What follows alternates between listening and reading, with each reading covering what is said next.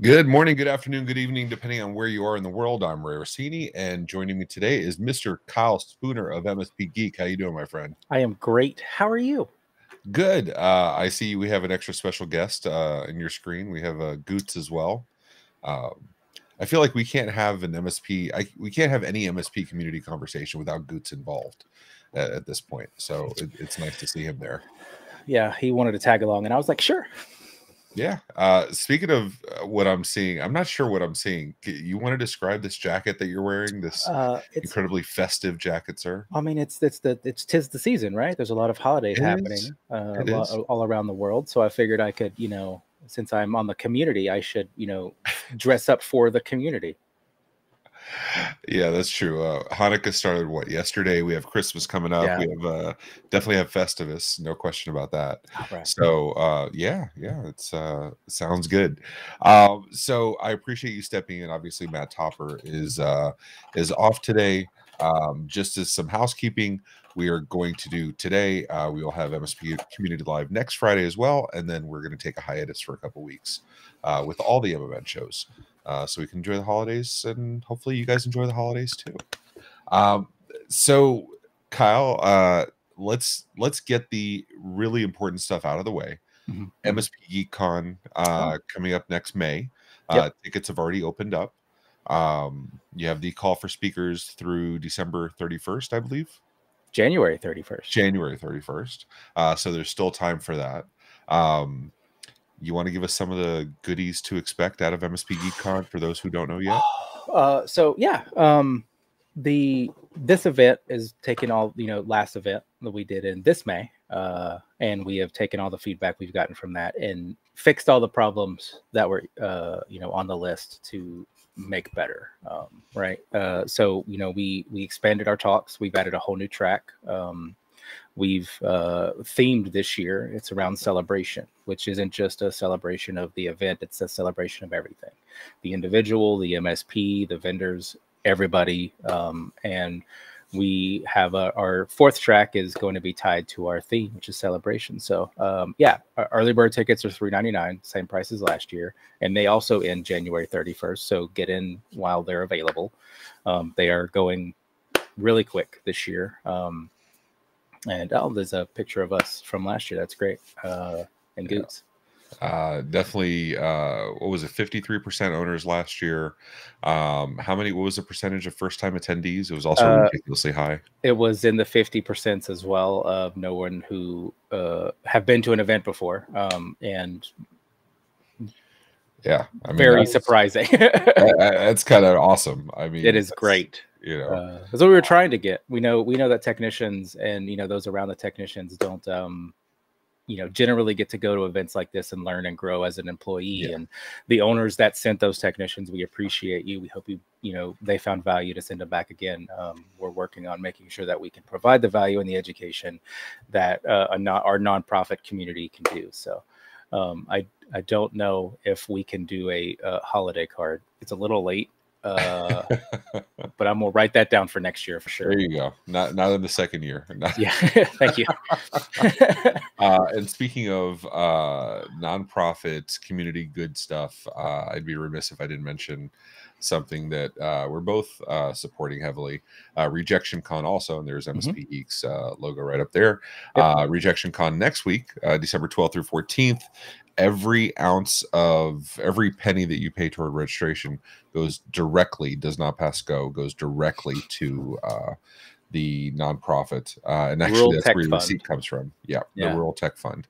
We're trying to get to that goal of $10,000. MMN is absolutely supporting this as well. Please, even if you can't afford anything, go register anyway. Spread the word. Pay what you can. It's a great event. I'm actually speaking with Mindy. The first I saw in marketing. How did that work out? It's not marketing. Okay. It's I did a really horrible job of. I understand why it was rejected now. Which is the point of Rejection Con. It is. Yeah, it's all the people that have been rejected. It's right? the our talk is. It's called "Why Things Break in the Middle," but it's dumb. It's a dumb title. We're discussing leadership and middle management and the training and fostering of those newly promoted or those who have been in the job who have never had leadership training before and why you should do it. That's basically the premise of the talk. But so you're not doing ethical marketing for next gen MSPs? no. What in the world was that? So that was on the website as of yesterday.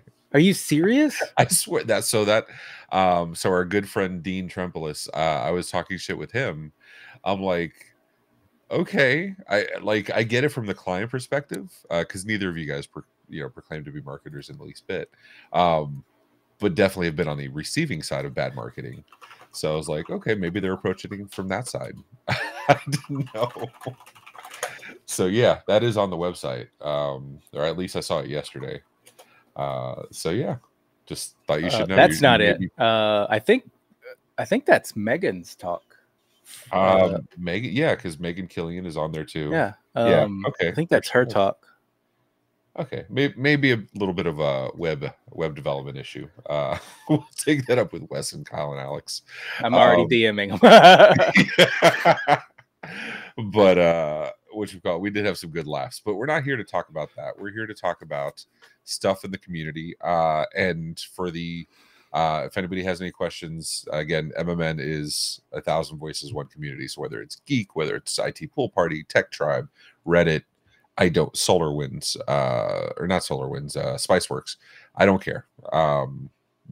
It's the community period. So that's what we're talking about. And you had nominated this first story of your largest customer comes to you and asks if you can reduce their bill by about 10% as they have to cut back on operating expenses. What do you do? We had this come up recently. Curious, what would your approach be besides the pitchfork knee-jerk of the price is the price, take a hike response? The relationship's in a perfect spot. Deliverables are being met or exceeded. Kyle, I'm sure you've been in this position before. What say you, sir? How would you respond to this?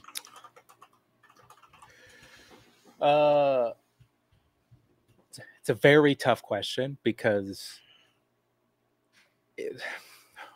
the first thing that comes to mind is why, right? If there's a situation to where, the client's hurting right now, they have some things in the pipe, it's just not happening right now, and they'd like to lower a cost for a short amount of time, sure. Like, we can work something out, maybe put you on a payment plan, to do a discount, something to assist you, right? But if they're just coming and asking for a discount, that's probably going to be a no. We are a business just like they are, and it's not something within the rise of inflation that everyone has occurred with, right? We also have to take into account increase in salaries, increase in the job market, because our costs go up. Yeah, everything's gone up. And taking a 10% hit can be pretty hefty, especially if an agreement's not already profitable, right? Oh yeah. For sure. Or even like barely profitable. If the client wants to work with me, I'm happy to work with them. But if they're just coming to get a discount, like if they hire a new person and they come in and like, hey, we need 10% off, I'm like, well, hey, it's not something we can do. I apologize. Yeah. I mean, we all want stuff. Nothing wrong with that. But I'd like 10% off all my fees too. Right? I mean, look, so admittedly, I'm the guy that does this. I go back to my vendors once a year, and I review, audit, and sometimes renegotiate the contracts. I don't go in asking for 10%, but I do go in. This is a standard process, and they know we're going to have this yearly conversation. And the reason is because our volume is greater year over year. I know exactly what we're bringing to the table. So part of it is just making sure we're being charged at the appropriate tier, right? Because not every vendor charges you less immediately. They don't ever go back and review that. That's up to you to poke them on. Yeah, exactly. And that's a fair thing, right? If your pricing, if I've hit a different tier and my pricing is going to go down temporarily as I continue to ramp up, sure, that's great. And I understand that's fantastic. But so it's funny. Well, before we get into this, Dean's comment, I want to play the game that you started What do you think they said? Um, So what do you think? What do you think was a Reddit response? I'd like to immediately go with tell them no and to screw off. Right? It is Reddit. Yeah. But I think people are going to be genuinely. I think it's going to start with why. Like, why are they asking you for it? And as Zoidberg commented, it's odd that they're not going, hey, we need help. Can you help us? Lower some costs. I probably want more information prior to making giving some advice. But that's what I think is. So I did a little reading. The first response was actually exactly where I'd come from. I've seen that before. Great tactic, usually brought up by professional procurement. By requesting 10% off the top line, it changes the shape of your negotiation. Now you maybe think yourself lucky just maintaining current pricing instead of asking for an increase. UK compound inflation is roughly 30% since 2020. Jesus. That's a vast amount of net profit. Having a written, well-researched pricing strategy and stick to it, review annually. Economy tightens up, you get more client churn. No excuse for being bullied into unprofitable clients. So to that end, yes, when you go in with a ridiculous amount of negotiation, fully expecting it to come down from there, even if you end up at nothing when most vendors are raising your prices every year, it's a good technique. So I would venture to say 10% is just a out of the box ridiculously crazy number, but not a number that's so crazy you wouldn't negotiate, right? If they started with 30%, you're going to be like, go fly a kite. 10% is within the realm of US national inflation is 9%. So it's within the realm of, most uplifts are between 5 and 7% on a contract annually. So it's a smart place, in my opinion. That's the additional context he provided is up one more post from that one on the top. That to me leads that, it's an easy client. They're not being malicious, at least that he's aware of.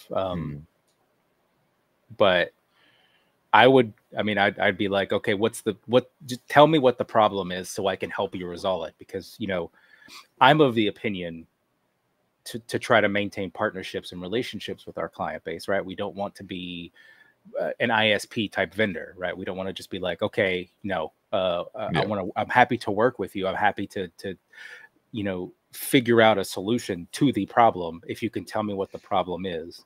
Now, if it is something you've done yourself, that answer still might be no. But if it's, hey, I need as he said that, hey, there's these massive projects we're doing, there's just a huge amount of cost. The board is on my case about lowering some costs, and I'm like, well, what if we took 10% off for the next 12 months, but then rolled that into the next 12 months, right? Is that something we can do?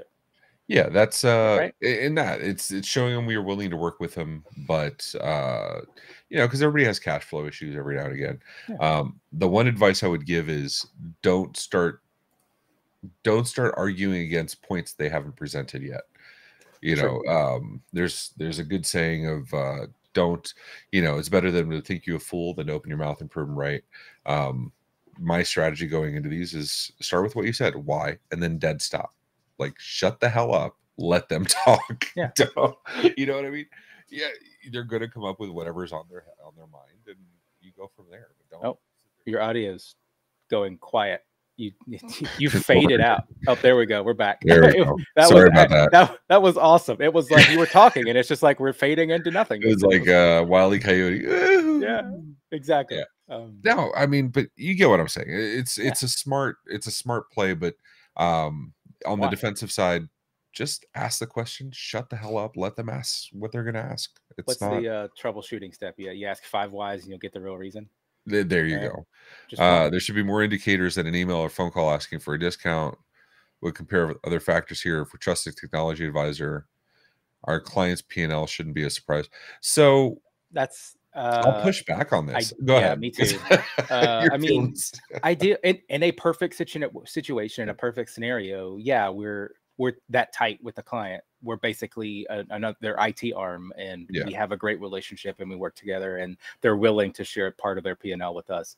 But in the real world, that doesn't happen. The client considers us an ISP vendor, and while we try to build that partnership and that relationship, that's only when things are going right. If anything's not going right, we're now an ISP vendor again, and they're not going to show their P&L with us. They're barely going to give us a budget, if that, and it's a fight tooth and nail to get all that happening. So, and that's easy to say with a small MSP client, right? When you're like, when the client's 25, 15 users, whatever, it's really easy to know all the members of management. When it's a larger client, when it's, 100 users, 500 users, whatever it is, I mean, even 50 users, the truth of the matter is you're going to have multiple people that you're going to be talking with on a regular basis, and their CIO, if they have one, or their HR contact or their finance contact. You could be dealing with any of these.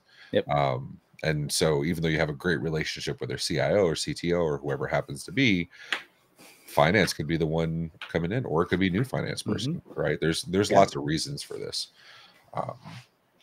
So let's see. What was the other one? MSP got bought out by 20-person. What to expect? 40-person MSP bought out my 20-person MSP. All right. You want to read this one for us and give us the sure. 40-person MSP located in Ohio. We're the smaller company located in New England, the 20-person company. I am in customer service. The owner sold last Friday. We've been told the two new owners plan to carry on the legacy. Both owners are meeting one-to-one with each employee to ensure the future of the company and basically telling everyone not to worry. My manager seems convinced that she will have her job after the meeting. Some veteran sysadmins have told me they are doubtful and see the writing on the wall.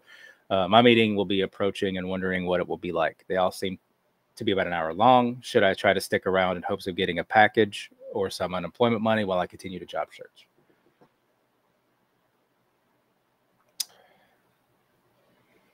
Yeah, Dean's MSP got bought out twice by much larger companies. And actually, I should point out, we did a partner first before Dean came on, and I'll put the link in here when I find it, talking about that experience of being in an MSP that got bought out by a larger company.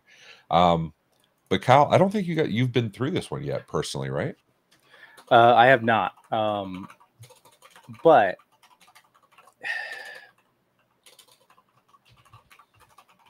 it's a hard, because of the size of the MSP buying this company. I don't think there's going to be any major issues.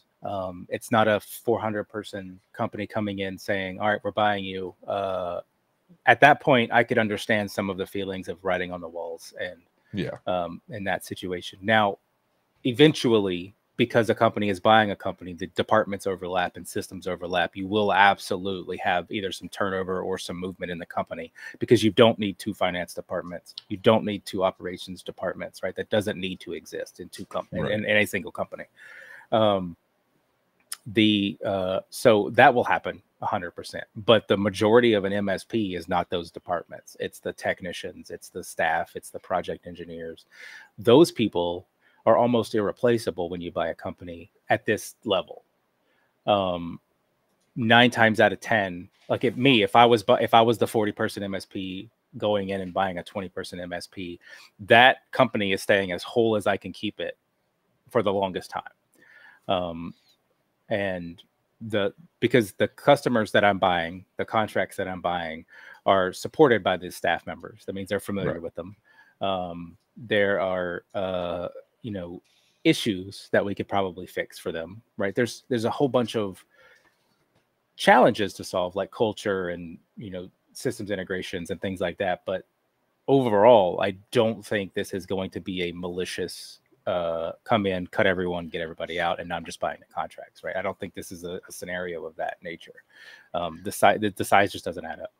So I don't disagree with you in the sense of, like, a 20-person MSP, a 40-person MSP, they're not much different in makeup, honestly. So I'm with you on that 100%. My thing is, if you're looking at it in terms of efficiency, there's absolutely going to be overlap, though, right? A 20-person MSP does have an admin and finance person. 40-person MSP absolutely has at least one of those. You may not need both, right? As if there's any kind of RMM or PSA admin, duplicated across both, who knows? Not to say that there's not other positions. Yeah, the goal is not to, it depends on what the goals are, right? So Dean touched on that a little bit. You're buying a functional business. The goals of buying a business isn't to gut the place. No, but if you're buying it because they're functional, you're going to leave them alone like a franchise, great. But if you're buying them because you're going to integrate them, then there's going to be overlaps and cuts, right? You don't know why. And the only thing universal about these is whatever they say at the all hands meeting, just ignore that, because they're not going to tell you what they're actually they going to don't have do. enough information to be able to make those calls at the all hands meetings. Exactly. That's their intent, maybe. Yeah. Most of the time. Again, it depends on the situation. Like if someone, a 700 MSP bought a 20-person MSP, that all hands meeting, I'm thinking, is probably BS and not going to be real. But if there was an all hands meeting, I think that would be absolutely their intent in anything that they said. But again, there's information that they're 700-person company would have more spaces to consume those other new employees. Possibly. It depends on if they already have a presence in there and they're just buying the company. I mean, they may keep some staff around, but they might also think, hey, we're not overburdened. We can absorb these contracts without absorbing the staff. And we can just see who's great and keep them, right? It just really, there's a lot of context that's missing in someone buying another company. Yeah. So here's a salient point. You can't expect new code and know that your Kyles or Deans are already amazing. It's probably the hardest pill for mid-level people to swallow. So how do you elevate that? How do you make sure that they know that you're amazing? Let's say Intellicom gets bought out today and you want them to know Kyle is phenomenal. This is the guy you want on your team, no matter what the name of the company is. Are you asking me as Kyle, or are you asking me as the business owner who just sold the company? I'm asking you as Kyle, the guy that works at the company but is not the business owner. See, actions.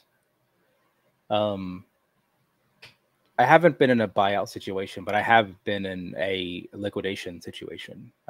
And I would do the same thing I did in that situation, be as helpful and as, in the transition period, be as helpful and as willing to help, willing to do stuff that needs to be done, regardless of the roles or situations. I'm comfortable in what I do and how I do that. If the new culture doesn't fit me, that, hey, it's just not working out, I'll just have to go find something else, and that sucks, but that's life, right? Sometimes it just doesn't fit, and that's okay. But generally speaking, it's, I wouldn't, because to me, it feels horrible to walk up and be like, I'm amazing, you should know that, right? Because that's the first thought that pops into my head, is to do it. I'm like, but that's wrong. To sit there and try to, like you say, be helpful, make sure they know you're an integral part of the transition plan. You have to give them those opportunities to notice you, right? It's no different than, college football and scouting and anything else. You have to show them that there's something there to pay attention to. Yeah.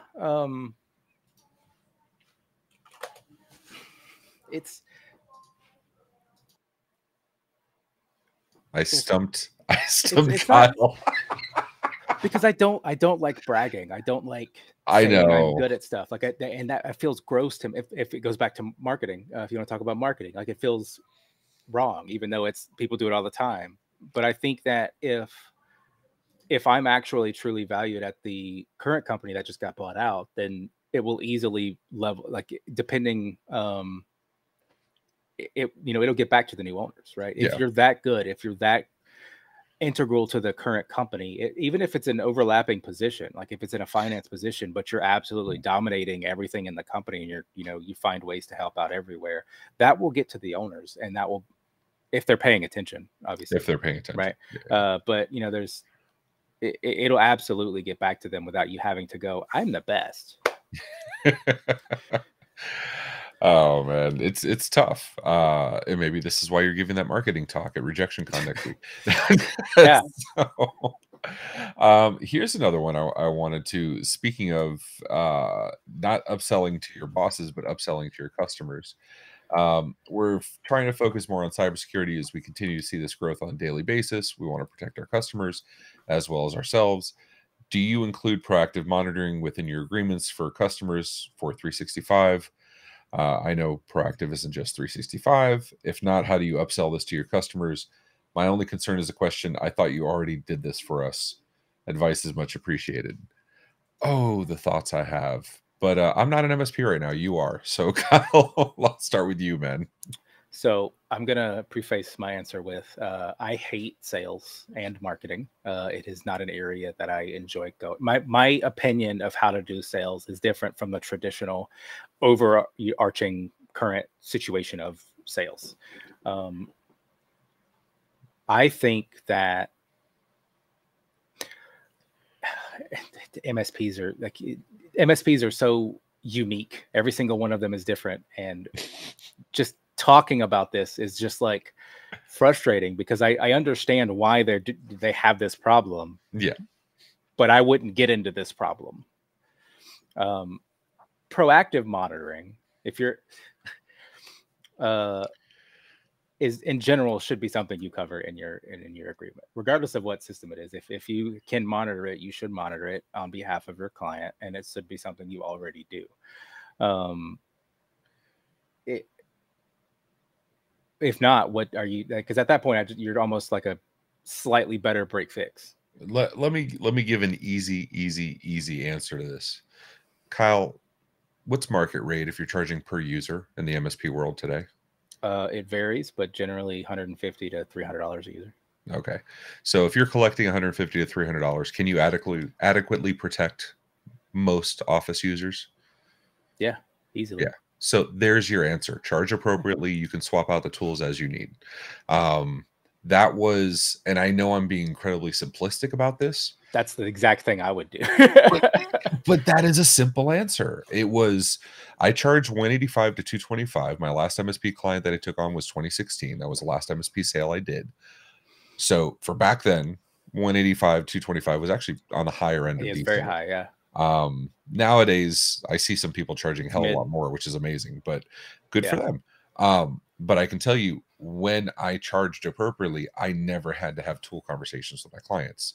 Their thought of, I thought you already did this for us. The answer was always yes, because I charged enough where if something came up, I had to do it. I could afford to fit it into the stack. It wasn't a problem. So I didn't have to worry about, did they have WebRoot or, any other MDR? Yes, I use WebRoot once upon a time. I did too. Don't worry. Yeah, everybody did, I think, at some point. You know what I mean? But like, if I had to swap one EDR for another EDR, or if I wanted to move from G Suite to 365, it was never a financial conversation. Add this specific tool set, because that's my thing, right? Yeah. I agree with you. I think it's an all you can eat contract. Give them all of the stuff. Give them everything. And the only thing I would say maybe not include would maybe something like an Office 365 license. I can understand not including that. I would, just because it simplifies makes it complicated. I get it. Yeah. Have it, like, because we talked about inflation earlier. Your cost should increase yearly, and that allows you to continue to maintain your margin. And as long as you're actually checking the profitability of your clients, and they don't have a pattern of abuse of your agreements, and they're not, it's not a $1,000 contract that's using 100 hours a month, right? Yeah. As long as there are no issues like that, and it's just, you're good. Just as you increase, you can add those features, you can add those sections without having to go to the client and be like, I need more money from you, please. Because you got to justify that. If you have an annual uplift, they can actually budget. If you have a per user cost, they can budget. Because if you're sitting there and having them quarterly reviews with them, and your third or fourth quarter every year is a planning for the next year, and you know what their hiring plan is, they know exactly, every employee, how much extra it's going to cost them. You've planned that out in advance if you're doing your job. Yeah. So there's no surprise. I do love this comment from Dean. If you go to a Michelin star steak place, you assume they use the best steak. If they get a new supplier tomorrow for better steak, you're going to continue to get the best steak possible. And I think that's a perfect example. The MSP is doing the best for the client, period. But that involves some money, right? Money is not a bad thing. That's the conversation we've had with Slagle and Tom Lawrence and others of, what do you do with the mom and pop that can only pay $20 or $30 a user? Can you adequately support them? No. And My answer is no. You charge $30 a user. That covers the cost of you having your services installed. Yeah. That doesn't cover any labor or any, because you as an employee are paying anywhere from $30 to $60 an hour for your technicians. And if they're paying $30 a user per month, that means you can maybe have like an hour's worth of work to stay profitable, right? And it's not something that you got to, it's just, yeah. And that's what kills me, because you always get the argument of, well, does that mean they don't deserve to be protected? It's not a deserved thing. It's not a fair thing. You don't have a moral obligation to support everybody on the planet. There are some people that can't afford cars. Are you going out and buying them a car? You can't afford your internet bill. Does that mean they're going to come and lower your pricing? No. Exactly. And while I agree 100% with Dr. Zoidberg and how to add 75 to 85% gross margin, because that is self-serving, I'm not going to bring that on screen. Something about OIT VoIP. Yeah, you should have seen how he was torturing poor Connor at ITNC, trying to get him to use MobileX, our MVNO solution. It was hilarious. It was like the start of every conversation. So here, the next question that follows this is immediately, how do I move from my really bad setup contract to an actual decent one? And that's to have a conversation. Talk to the client, tell them where they're going, tell them why you can't adequately support them with what they're doing. Yeah, and so, and through the evolution of your business, poor Connor, you know, as you go through the evolution of your business, your MSA is going to change. That is going to happen. I know Brad Gross, Rob Scott, and everybody else tells you, you know, your MSA should be set in stone. Life changes. I mean, it should be set in stone, yeah, but it should also evolve. Exactly, it evolves. And so there is going to be the point where you are going to have that conversation with the client, because none of us started our first MSA with annual uplift charges in there. None of us started that way. None of us started with MSAs that were charging appropriately or covering our asses appropriately. So there is going to be that point where you have to have the conversation with the client, which is why you should be reviewing these annually with your client anyway. You know what I mean? One solves the other. These are simple answers. I hate to say it, but like, I think the problem and this is with any MSP, the problem is they don't want to say no to the client. Yeah. They are scared of them leaving. It's okay for a client to leave. It's okay for you to help a client find a better partner because it's not a good fit anymore. That is okay. Your clothes that you wore in high school probably don't fit anymore. The clothes you wore in elementary school definitely don't fit. It's and they've been out of style and in style and out of style again. Probably. I think we're in the 70s now. We're back in the 70s. But it's okay to do this. Also, if you do have an uplift, make sure to do it. Yeah. I love those. Oh yeah, I forgot we had an uplift. It's been 3 years, and the client's like, "What the hell happened?" 3 years. I've seen some with 15. Yeah. I have an uplift every year. Never had an uplift. It's in the contract. Hey, you charge 1975 prices. Yeah, man. Sure. But it's okay to say no. It's okay to lose a client. It's okay. It's not going to kill you. Right. If a client leaves and that breaks your business, you have other problems you should be worrying about.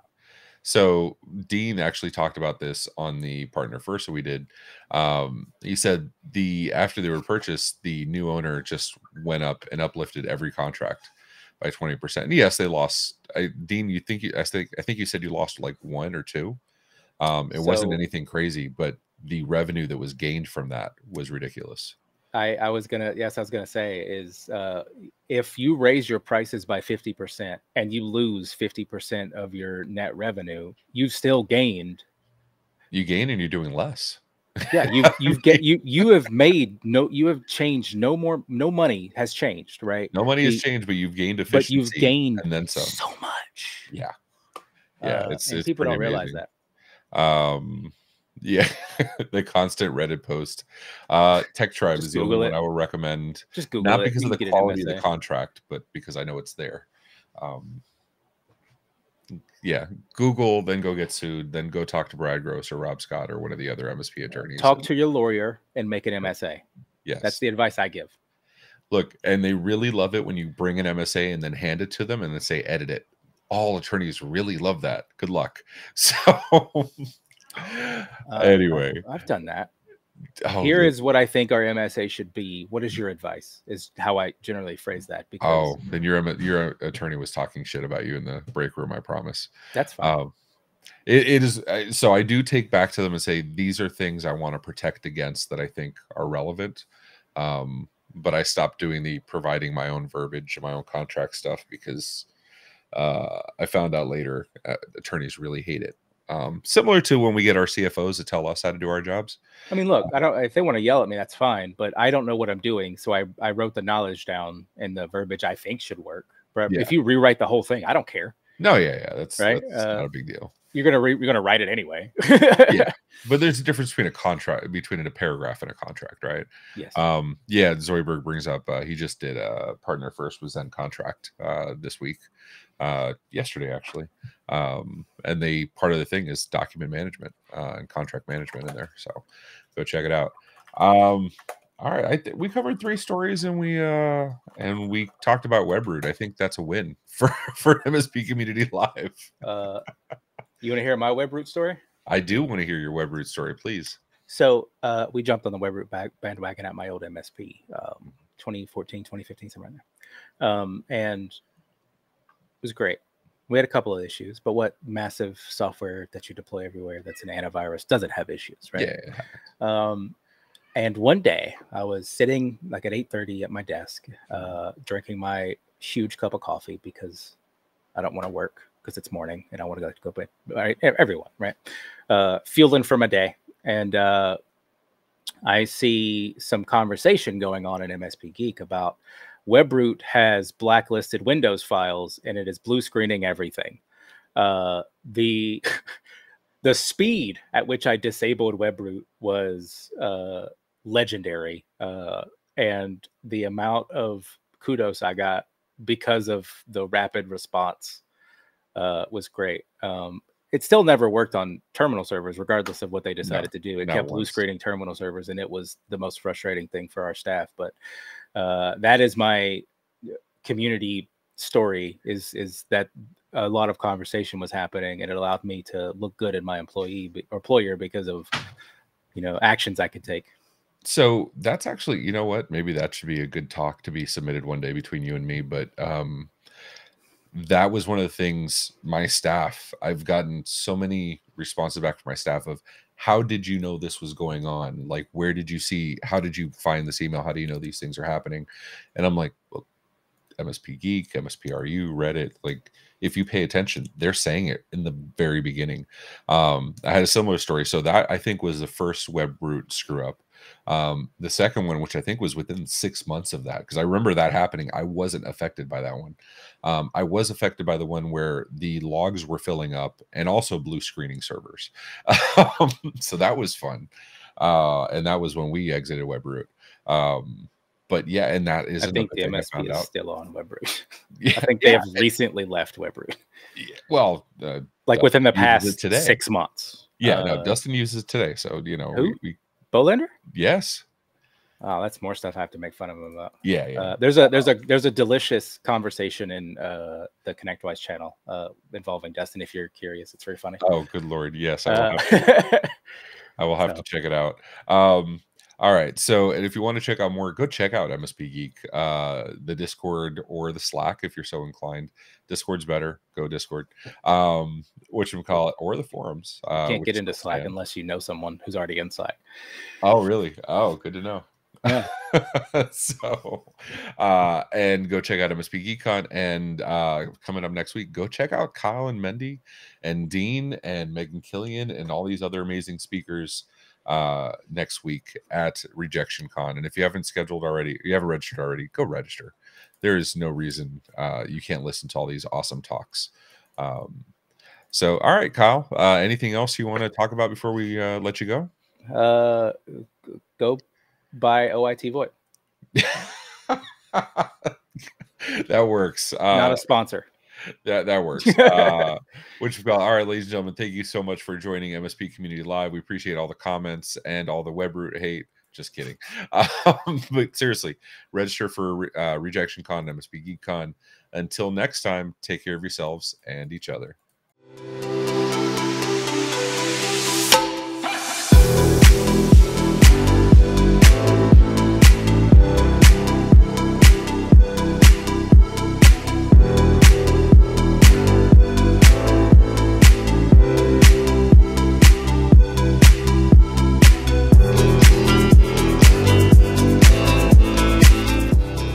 This has been a broadcast of the MSP Media Network.